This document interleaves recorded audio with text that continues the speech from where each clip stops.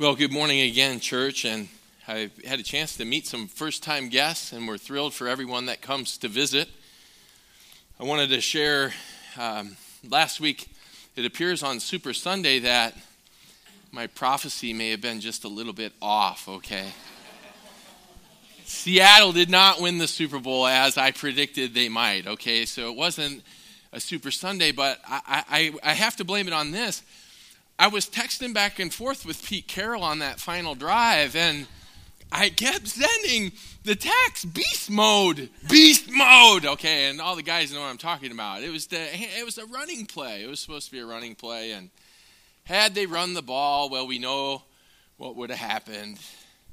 At least the odds indicate that, but we do want to celebrate with Andrew that his New England Patriots won. He was thrilled about it. And, of course, Jeff and Michelle Ton, you both were there and got to witness that Super Bowl for the ages. So we're thrilled to have you back, and we're delighted that you got to see such a terrific game.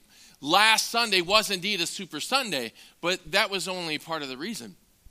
The other big reason was that we have this little two-part series that we're doing on God's sovereignty in our suffering. And so we have some unfinished business as we continue to study God's sovereignty in our suffering. And last Sunday, I shared that when it comes to understanding God's sovereignty in our suffering, that the book of Job is Exhibit A in the courtroom of God.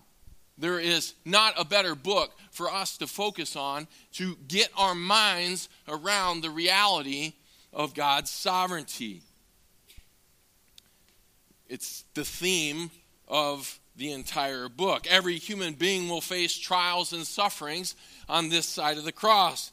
And we affirm that it's not a matter of if, but it's a matter of when, just as James shares.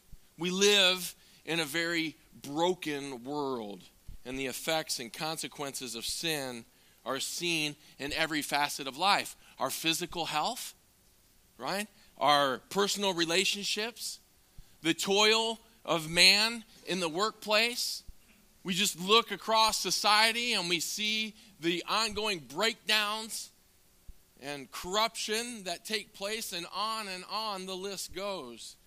As a result, trials and sufferings will exist on this side of eternity. The reality of all this didn't sneak up on God, nor did it leave him uncertain about the future, as some open theists even propose. In fact, just the opposite is true, as we'll see in our message today.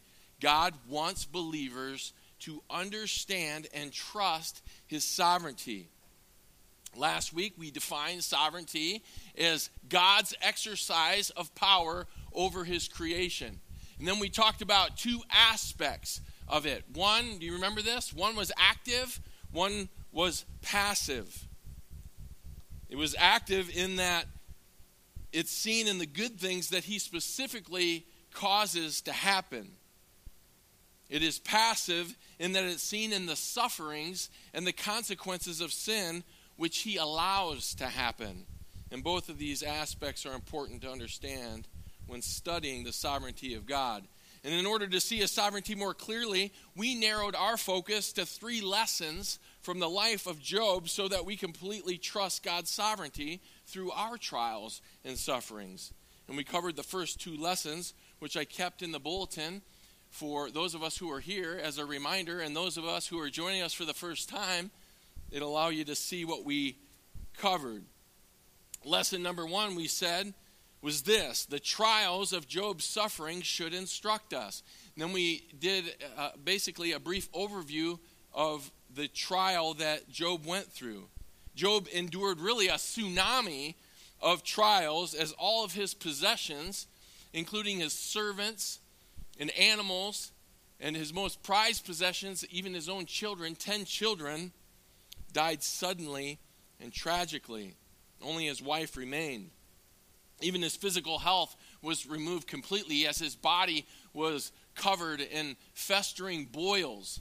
And it says that Job at one point even took a potsherd. He took a piece of broken glass to scrape off the infectious sores that had covered his entire body.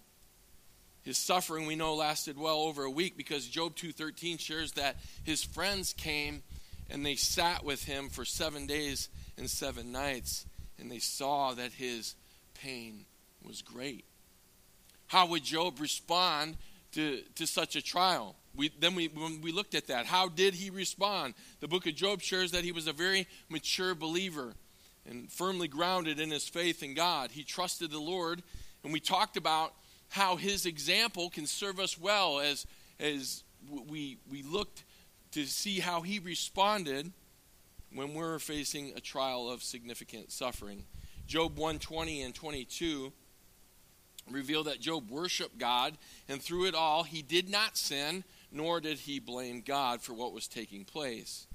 Job, we concluded, serves again as a great example. And just like Job, our faith needs to be braced for impact. And this led us directly to personal application.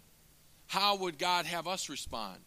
And I shared that whenever we face big trials, there's 4 temptations that come our way. Typically 4 big ones.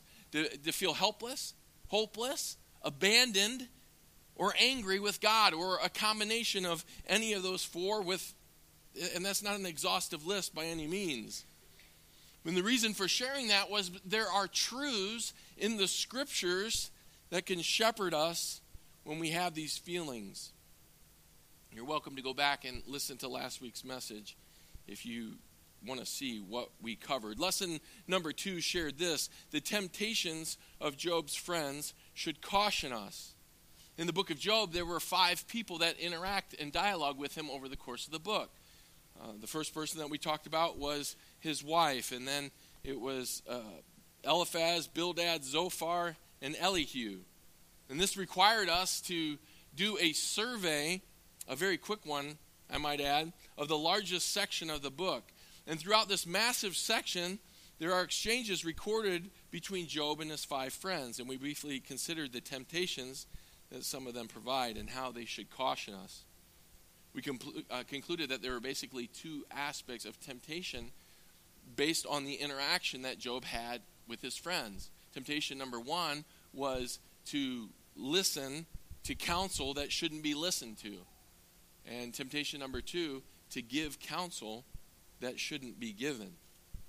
We concluded that the most effective ministry and the most effective counsel that his friends provided was at the beginning in Job 2:13, where they went and they sat with him and they showed up to sympathize and comfort him day and night for a week. This was very effective ministry, and I mentioned that it should encourage us. Sometimes when somebody's going through a trial, it's not up to us to have the right words to say, and we can feel the weight of that. Sometimes it's just a matter of us just showing up at the door with a meal, showing up just to hug them and to say, I'm here for you. Anything you need, I care for you. I want to walk through this with you, and to comfort them in their hour of need. And this brings us right back to the point where we left off last week with our 3rd and final lesson. Again, 3 lessons from the life of Job so that we can completely trust God's sovereignty through our trials and sufferings. Lesson number 1, the trials of Job's suffering should instruct us. Lesson number 2, the temptations of Job's friends should caution us. Lesson number 3, the truths about God's sovereignty should secure us.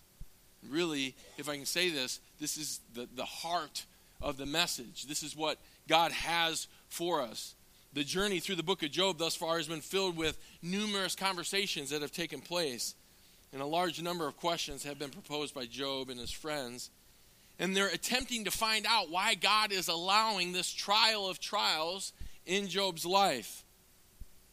A blend of different thoughts, conjecture, prideful proposals, and scrutinized speculations, accompanied by some occasional accuracy, are consolidated in chapters 3 through 37. Finally, the Lord is about to speak. And how refreshing it is. Job chapters 38 through 42 are some of my favorites because God asked Job some amazing and humbling questions. And in doing so, he reveals his attention to the details as it relates to his sovereignty through the use of these rhetorical questions. This is letter A in your outline, by the way, and I did include some subpoints that weren't in last week's. God's sovereignty in the details is seen in nature, in Job's life, and we're also going to see it in our personal lives.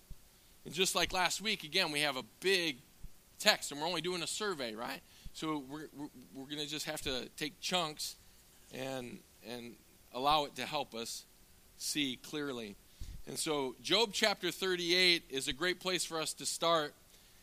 And it allows us to see what God says about his sovereignty in nature. So I want to turn your eyes to Job chapter 38, starting in verse 1. And I'll read for a while, and then we'll see where I stop. How's that? Let's go for it. Verse 1 from the NAS says this: Then the Lord answered Job out of the whirlwind and said, Who is this that darkens counsel by words without knowledge? Now gird up your loins like a man, and I will ask you, and you instruct me. Where were you when I laid the foundation of the earth? Tell me if you have understanding. Who set its measurements, since you know? Or who stretched the line on it? On what were its bases sunk? Or who laid its cornerstone? When the morning stars sang together, and the sons of God shouted for joy? Or who enclosed the sea with doors when bursting forth it went out from the womb? When I made a cloud its garment and thick darkness its swaddling band? And I placed boundaries on it and set a bolt and doors. And I said, Thus far you shall come, but no farther, and here your proud waves shall stop. Have you ever in your life commanded the morning and caused the dawn to know its place? That it might take hold of the ends of the earth and the wicked be shaken out of it? It is changed like clay under the seal, and they stand forth like a garment. From the wicked their light is withheld, and the uplifted arm is broken. Have you ever entered in the springs of the sea, or walked in the recesses of the deep? Have the gates of death been revealed to you, or have you seen the gates of deep darkness? Have you understood the expanse of the earth? Tell me if you know all of this. Wow. Just in these opening 18 verses, God asks Job 11 questions. And this is really the first piece of humble pie that he feeds him. And God is helping Job and his friends see his sovereignty through his interaction. And this is going to continue all the way through chapter 38 through chapter 41. And God asks Job these 11 questions, but then 50 more questions are on their way. And he's describing his exercise of power over his creation. And this portion of Scripture should humble a lot of proud secular scientists who claim that they have the theories, they have the understanding, right? They know how it all began. This is what happened. And here in God's Word, the truth is that he's allowing them to see just how simple-minded they are. It's true that the Bible is not a science book, but it is scientifically accurate when put under the microscope for observation. And I want to help you see this. So, for example, in Job 26:7, it says, God stretches out the north over empty space and hangs the earth on nothing. Okay, this is written probably some 4,000 years ago. How did the writer know that the earth hangs on nothing? How did he know? In Job 38:7, it references the morning stars sang together and all of the sons of God shouted for joy. Did you know that in 1945 that scientists discovered that stars emit sound? They do. Stars emit sound. How could the author of Job possibly know this? Here's another one for you. 71% of the earth's surface is water. Only 29% is land. The average land height is 2,250 feet above sea level. The average ocean depth, 13,000 feet. This means the average ocean depth is 6 times deeper than land. If all the land was smoothed out, okay? If all the mountains and all the hills and everything was smoothed out, the ocean would cover the entire world by 2 miles. Wow. Completely covered. But yet, the ocean stays where it is. And it goes no further. Why? Why? Look at Job 38, 10 and 11. God says this, and I place boundaries on it, and I set a bolt and doors, and I said, thus far you shall come, but no farther, and here your proud waves shall stop. The sovereign God decided how. That's why. And God's sovereignty is seen throughout all of nature. And one of my favorite examples comes in Job chapter 41, where he talks about the Leviathan. And those who have a little bit of a scientific background know that these were tremendous creatures. And many theologians believe that it's a direct reference to dinosaurs. And the Leviathan could have easily overwhelmed mankind. Yet God shares in his sovereignty how easily he was able to keep them in check. If you look at chapter 41 in verse 5, God asked Job, this is great, God asked Job if he could play with the Leviathan like a bird. God could in his sovereignty. Talk about exercising his power over creation. I can only imagine, God just taking his little finger and, tickling the Leviathan. And then he had to accomplish his purposes, right? They're obviously, the bearing and the effect that they could have had on mankind could have been catastrophic. So what's he do with his, he's able to just put him in extinction, just like that. The book of Job allows us to see God's sovereignty over nature. And now we need to shift the focus to Job. After Job hears this lengthy exposition intended to help him see that God was also sovereign over the trials that Job was going through, how would Job respond? What could he possibly say? And keep in mind that this is here for us. This is here for us so that we can also learn about the trials and the suffering that God would have us go through. Well, Job is humbled, and he considers the foolishness of questioning God. His first reply is recorded in chapter 40, and it's very telling. Look at chapter 40, verse 1. Then the Lord said to Job, "Will the fault finder contend with the Almighty? Let him who reproves God answer it." Then Job answered the Lord and said, "Behold, I am insignificant. What can I reply to you? I lay my hand on my mouth. Once I have spoken and I will not answer. Even twice I will add nothing more." Job is just like a little kid, in the cartoon. It's a double shut up. He just, he puts his hands over his mouth because he realizes that he's misspoken and that he's misinformed about God's sovereignty. He realized both how he was wrong and how wrong his friends were in their speculation about God's sovereignty and purposes. And so the Lord continues through chapter 41 asking questions that reveal his sovereignty, exposing Job's ignorance and doubt. And here's what Job said in his second response in chapter 42, verse 1. Then Job answered the Lord and said, "I know that you can do all things, and that no purpose of yours can be thwarted." He was basically saying, God, I know you're all powerful, and I know you're all purposeful.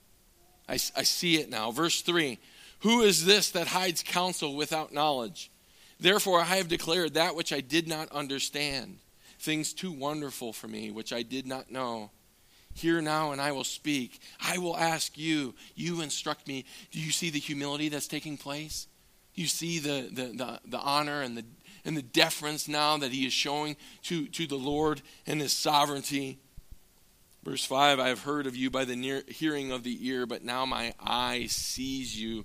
Therefore I retract and I repent in dust and ashes. And here Job is repenting of misunderstanding God's sovereignty and his purposes for allowing suffering. And you'll notice in the sermon outline that it says God's sovereignty in the details. And then in the second level of subpoints it says in Job's life, despite Job's misunderstanding. Job didn't initially understand, but now after the Lord provides wisdom and direction by asking 60 plus rhetorical questions, he's able to see it and understand it, that God has greater purposes behind everything that he allows to happen, even in our suffering. Job missed it, and so did his friends. And I like the comment in the MacArthur Study Bible under Job 42:5 where it says, at last, Job said he understood God whom he had seen with the eyes of faith. He had never so well grasped the greatness, majesty, and sovereignty and independence of God as he did at that moment. God's sovereignty in all the details provided Job with tremendous security, and it allowed Job to respond the way that he did in Job 42:3 when he says, therefore I have declared that which I did not understand, things too wonderful for me which I did not know. What was Job saying? His understanding of God's sovereignty truly blessed him. He was speechless. He had no words to respond. He saw how intimately acquainted God was with every detail of life. And now the Lord focuses on Job's friends in Job 42:7-9 because they also lacked understanding. And he wanted them to learn the same lesson, which happens to be lesson number 3 for us. The truths about God's sovereignty should secure us. We've seen God's sovereignty in the details, in nature, in Job's life, and now let's consider it in our personal lives. And to see this, we're actually going to travel outside of the book of Job, and I want to invite you to turn to Psalm 139. If you have a copy of the text, please turn to Psalm 139.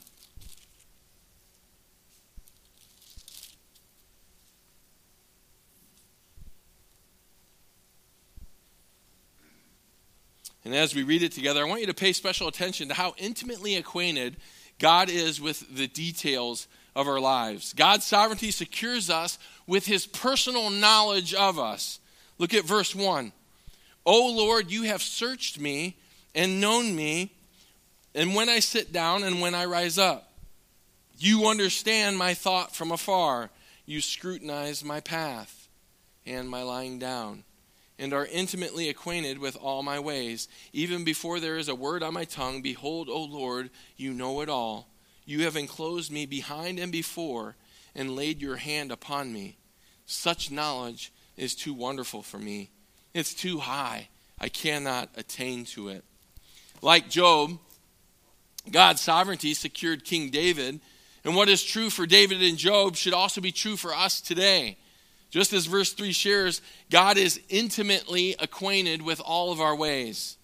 His sovereignty is in all the details of our lives. And verse 5 really helps us to see this, that God's sovereignty provides security when it says, you have enclosed me behind and before, and laid your hand upon me.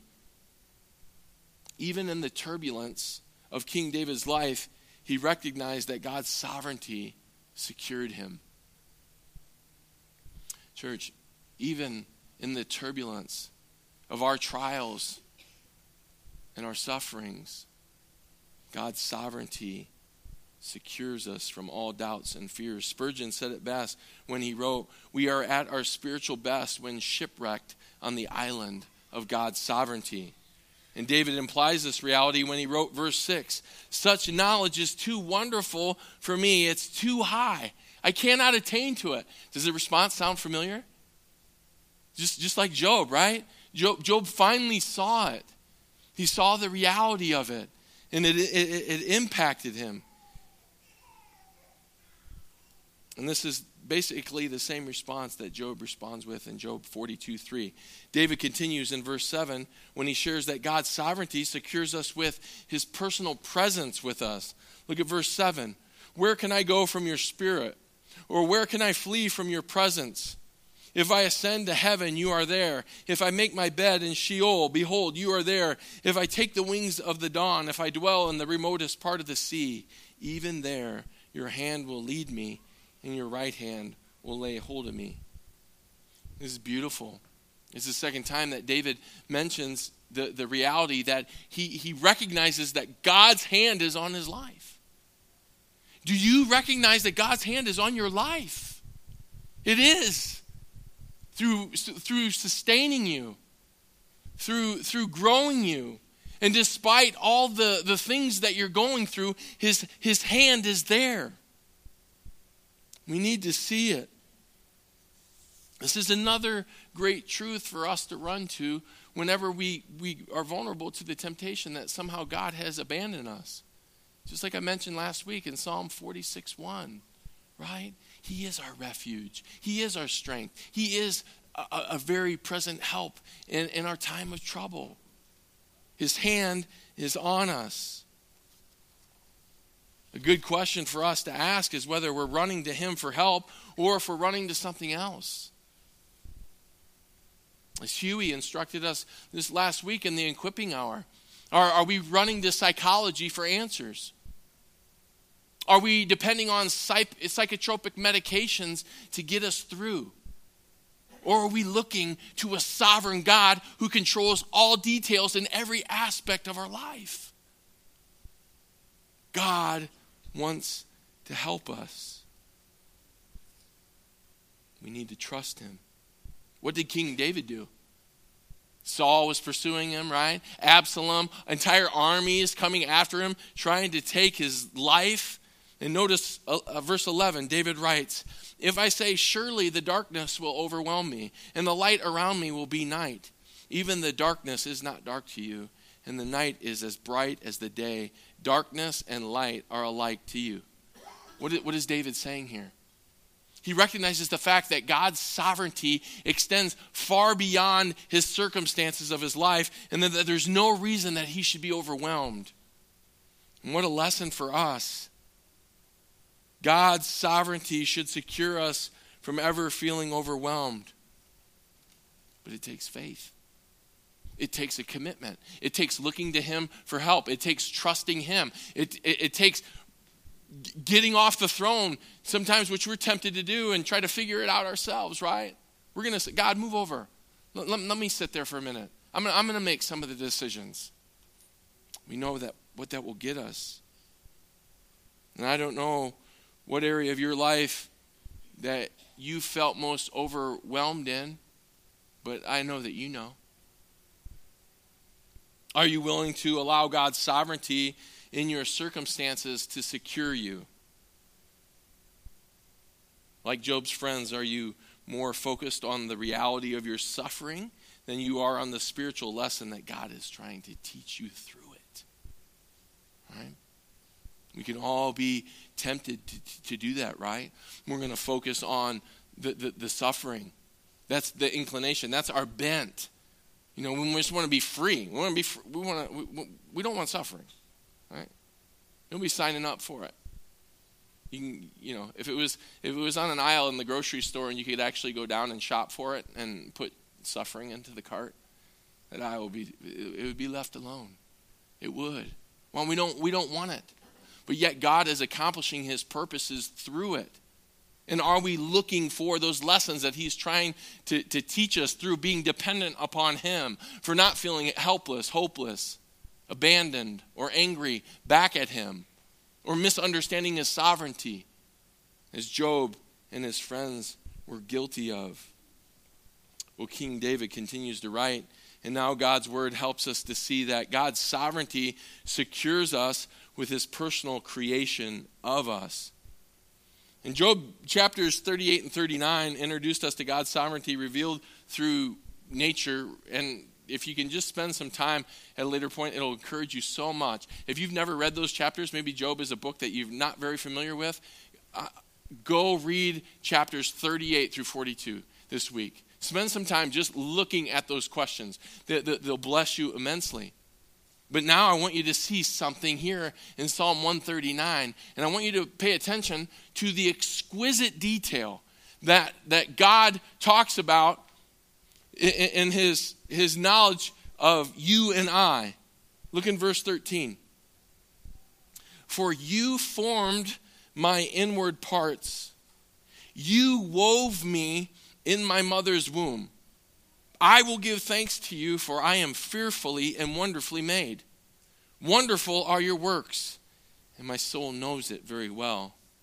My frame was not hidden from you, when I was made in secret and skillfully wrought in the depths of the earth. Your eyes have seen my unformed substance, and in your book were all written the days that were ordained for me, when yet there was not one of them. What a powerful truth for us to see. And so often we can be tempted to think that somehow the trials and the sufferings, they just snuck up on us. That they just snuck up on God. And now here we are dealing with the aftermath. We're no longer certain about how things are going to turn out, right? Here's where verse 16 comes to the rescue. God saw our entire lives and ordained every aspect of what would take place in them before we even existed. Allow that to sink in for a moment. That every single thing was factored in. That the trials that you just went through this last week or maybe last month, this just come out of nowhere. That God, before the foundations of the earth, had a plan and a purpose that he had put into motion.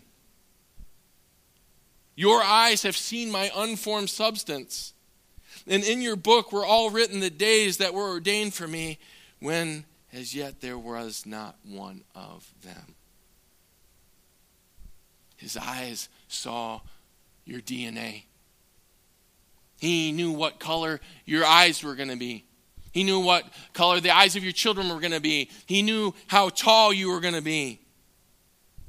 He knew every single chromosome in your body and what it was going to be. And yes, even what we might consider to be defects and what open up the doors for trials and sufferings for us. That means my diabetes. That means grandma's cancer. That means every syndrome, disease, or medical condition that all the medicines listed in the physician's desk reference treat. Okay? The PDR, this big book, and Huey was sharing with me that it's not even used that much anymore by doctors, but it provides all the medicines that treat the illnesses in the book. But check this out. In verse 16, it says, in his book, never mind the PDR, never mind the stack of things that could potentially happen.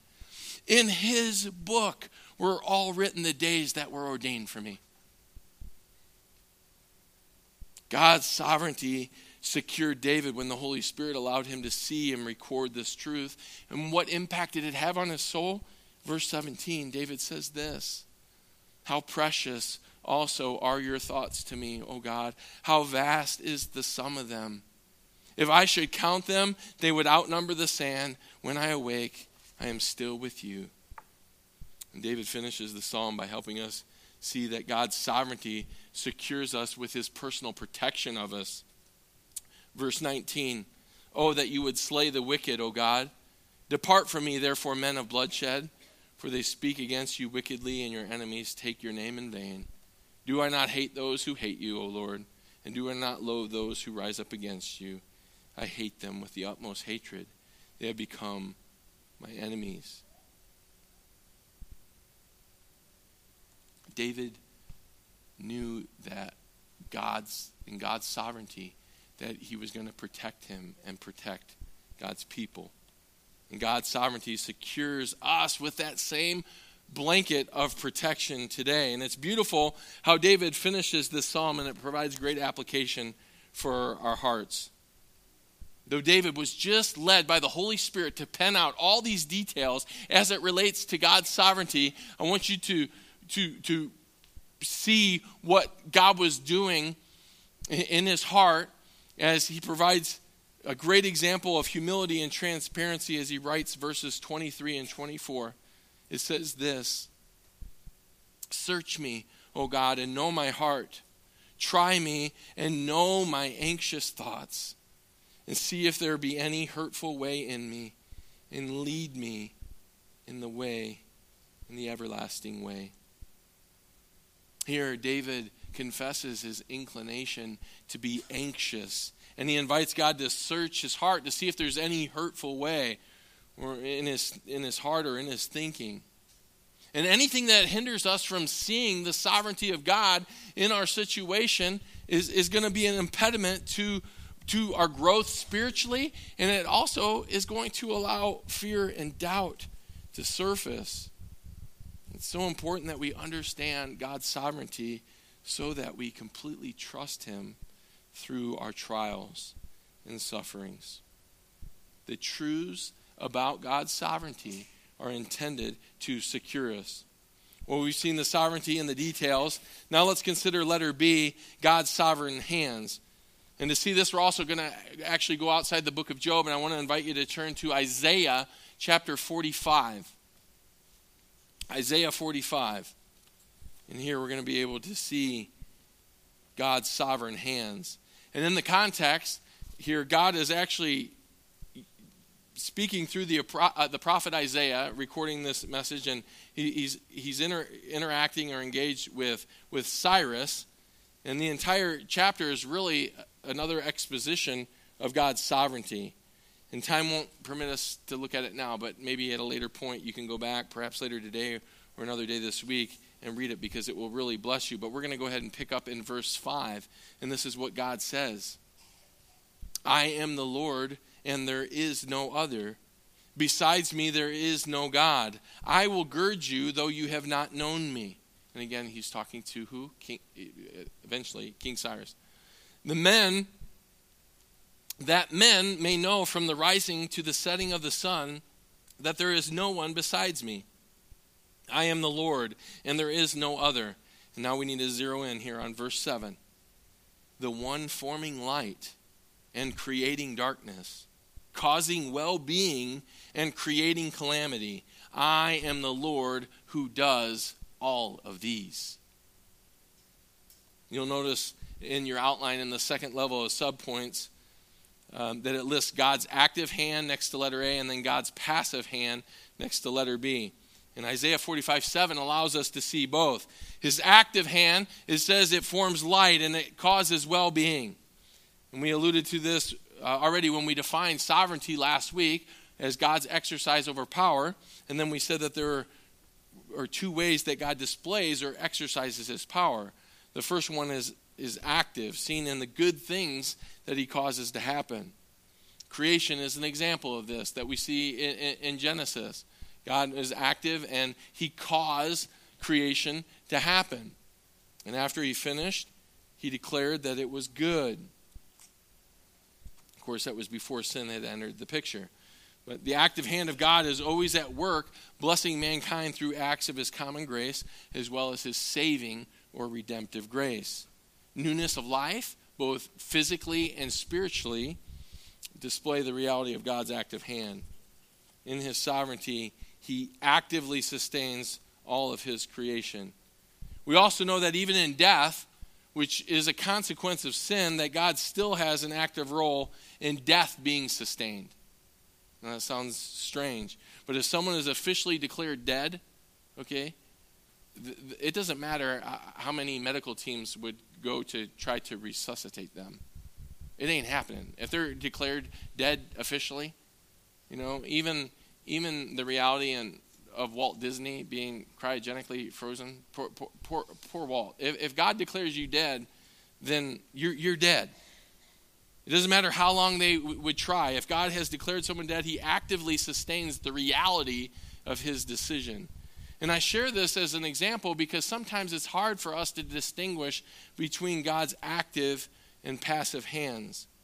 Most people don't struggle with the good things that God causes to happen. There's not a whole lot of wrestling going on there. The questions arise about his passive hand.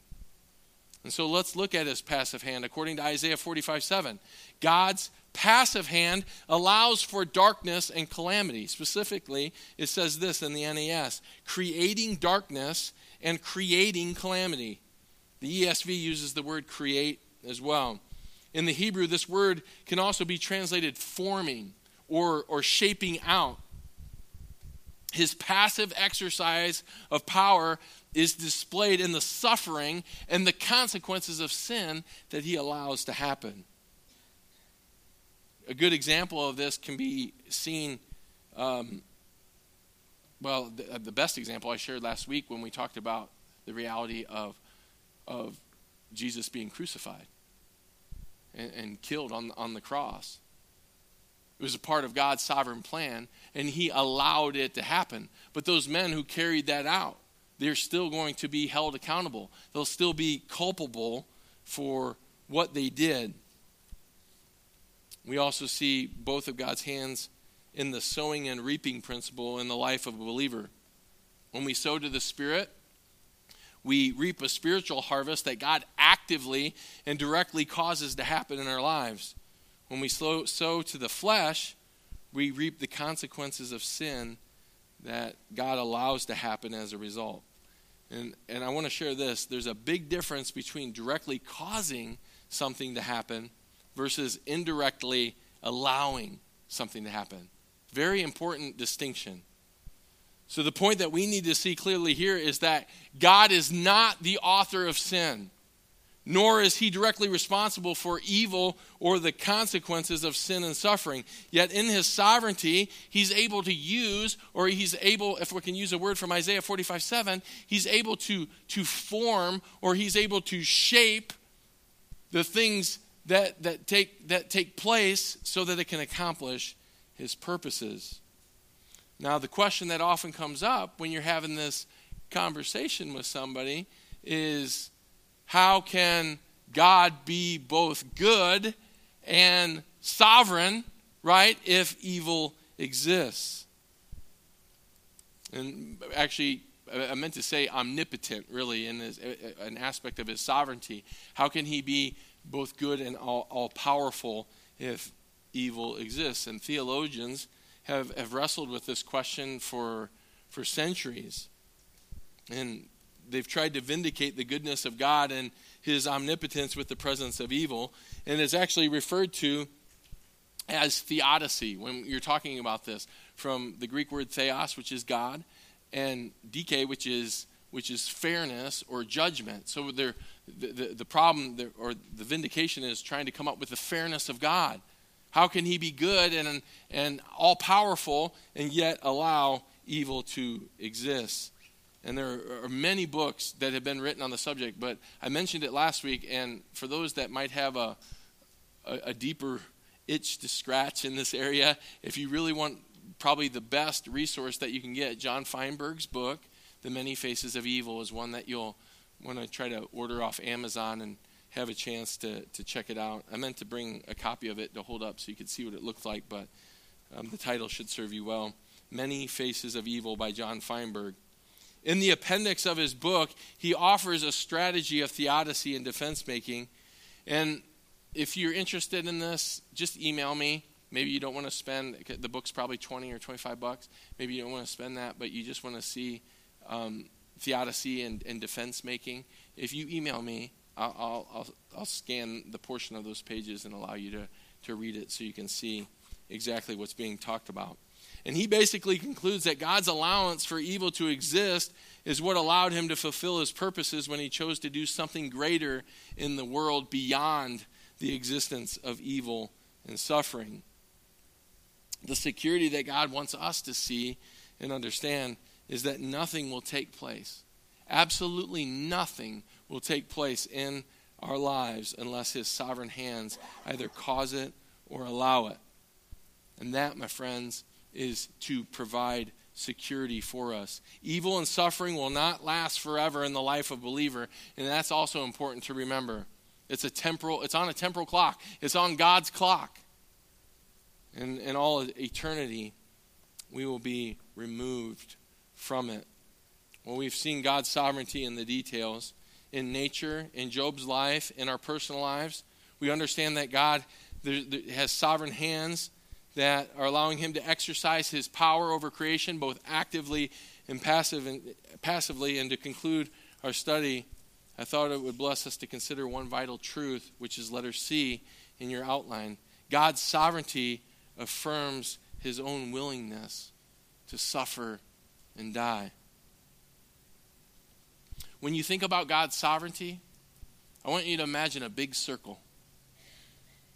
And inside that circle is every detail of your life, which includes the great things, not just the good things, the great things that God causes to happen in your life. None greater, right, than for our hearts to be born again, to live for him. That he would allow us to see the reality and the desperate condition that we are as sinners.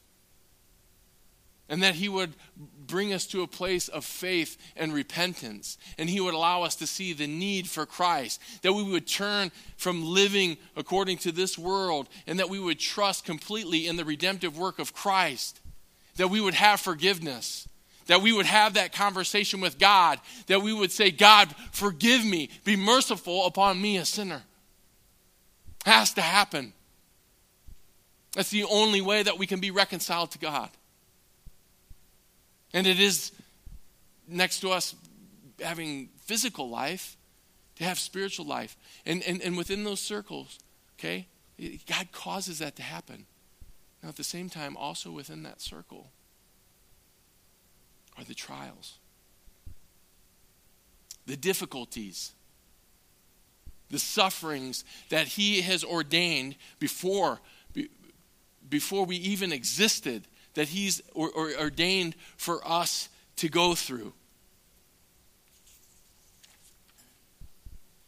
And if our study on God's sovereignty was effective, I think we all know by now that God can choose to do anything that he wants to do and do it, except sin, which goes without saying because it's impossible. He can't sin. But you get the point. Many people who don't know God or who misunderstand his sovereignty, you know what they think? They think God's cruel. They think he's a manipulator. They think he's some tyrant that just wants to suppress people and make them obey all these rules and do all these things. That's what they think. That's what the world thinks. And nothing could be further from the truth. We have a God who gets in the circle with us. We have a God who is willing to step in and get into the circle with us when he didn't have to, but he wanted to. And he did so willingly because he loves us, because his heart was for us. God's sovereignty affirms his own willingness to suffer and die. John Piper wrote a book called Suffering and the Sovereignty of God.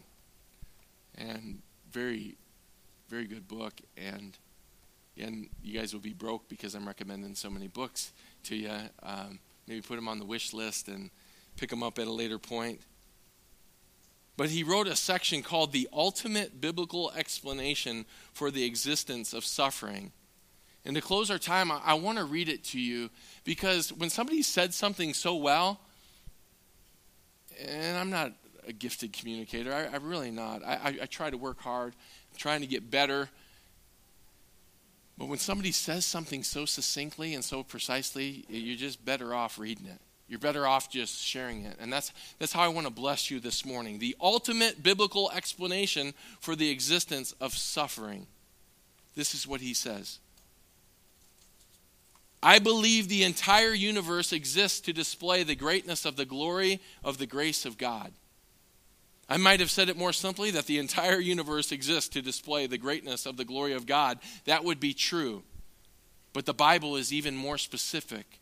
The glory of God shines most brightly, most fully, most beautifully in the manifestation of the glory of his grace. Therefore, this is the ultimate aim and the final explanation of all things, including suffering. God decreed from all eternity to display the greatness of the glory of his grace for the enjoyment of his creatures. And he revealed to us that this is the ultimate aim and explanation of why there is sin and why there is suffering and why there is a great suffering Savior. Jesus Christ, the Son of God, came in the flesh to suffer and die, and by that suffering and death to save undeserving sinners like you and me. His coming to suffer and die is the supreme manifestation of the greatness of the glory of the grace of God. Or to say it a little differently, the death of Christ in supreme suffering is the highest, clearest, surest display of the glory of the grace of God. If that is true, then a stunning truth is revealed. Namely, suffering is an essential part of the created universe in which the greatness of the glory of the grace of God can be most fully revealed. Suffering is an essential part of the tapestry of the universe so that the weaving of grace can be seen for what it really is. Or to put it most simply and starkly, the ultimate reason that suffering exists in the universe is so that Christ might display the greatness of the glory of the grace of God by suffering in himself to overcome our suffering. The suffering of the utterly innocent and infinitely holy Son of God in the place of utterly undeserved sinners brings us to everlasting joy is the greatest display of the glory of God's grace that ever was or could be. This moment at Good Friday, for which everything in the universe was planned. In conceiving a universe in which to display the glory of his grace, God did not choose plan B. There could be no greater display of the glory of the grace of God than what appeared or what happened at Calvary. Everything leading to it and everything flowing from it, explained by it, including all the suffering in the world.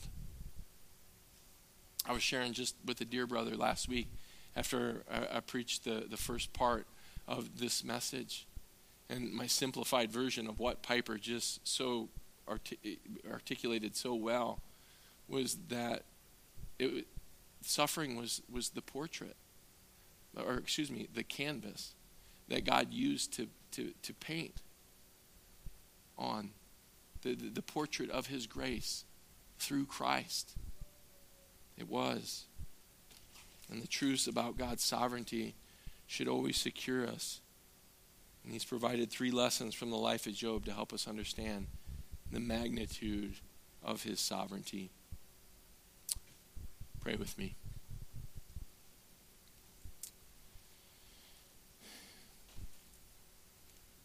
Father, you're good to provide us with everything that we need in terms of our understanding, and I confess my own inadequacies and my own inabilities sometimes to articulate even some of the things that you allow me to learn. I pray that you'll continue to allow me to become more effective in that way. And yet your word does accomplish its purposes, and it does go forth, and it will challenge our hearts with truths that maybe we haven't seen before. And I pray, Father, that for every one of us that is in the faith, that is present here today, that we would consider the magnitude and the reality of your sovereignty in our lives. And that you're not a tyrant. And that you take no pleasure even in the death of the wicked. That you abhor evil. And that's why you're not going to allow it to last forever in the life of a believer. That you will call us out of this place. But until that time, there is a contradiction. And no theologian can claim to have the exact answers. Only you have those answers. Only you are truly good. Only you are truly all-powerful, and yet somehow you use and have allowed evil and the consequences of our suffering to be used to accomplish your purposes. I gladly bend the knee to that. I gladly do. And I pray, Father, for everyone that's in the faith here in our church, that we would all bend the knee together. And even when the hard things come, when the medical diagnosis comes, when the spiritual trial and the persecution of a family that's going to reject us because of our newfound faith in Christ, when our boss or our employees mock or ridicule because of our desire to share the gospel with them, that we would suffer in a way that just truly magnifies you, that we could always be reminded of the reality of the one who suffered the greatest for us, and that we would embrace it, that we wouldn't run from it, that we would look to you because you are our strength and our refuge, and you will help us. No trial did you give to us that we cannot endure if we'll trust you and lean upon you. And finally, Father, I pray for those that are here today that may just be even hearing this word sovereignty for the very first time, who are coming from nowhere, that they would see the reality and begin to take a first step towards the reality that in your sovereignty, you want all people to repent, that you want us to turn from this world and the foolish counsel of this world, and that you want us to turn to you, and that by faith that we would trust completely in Christ as our Lord and our Savior, and that you would become the new authority in our lives so that we could experience the fullness of life that you have for us. And yet we only experience a foretaste, because one day, when we breathe our last breath, or whether you rapture us before then, one day when we're immediately in your presence, the effects and the consequences of evil and sin will be something that we never feel again. And we praise you for that. We look forward to that day. But until then, give us the grace to live for your glory, the grace to endure every trial that comes our way, whether that's in our marriage, whether that's in our family relationships, whether that's in our school, and the difficulty with unbelieving friends around us, whatever it might be. Allow us to live for your glory and to suffer faithfully. We give you all the praise. In Jesus' name we pray. Amen.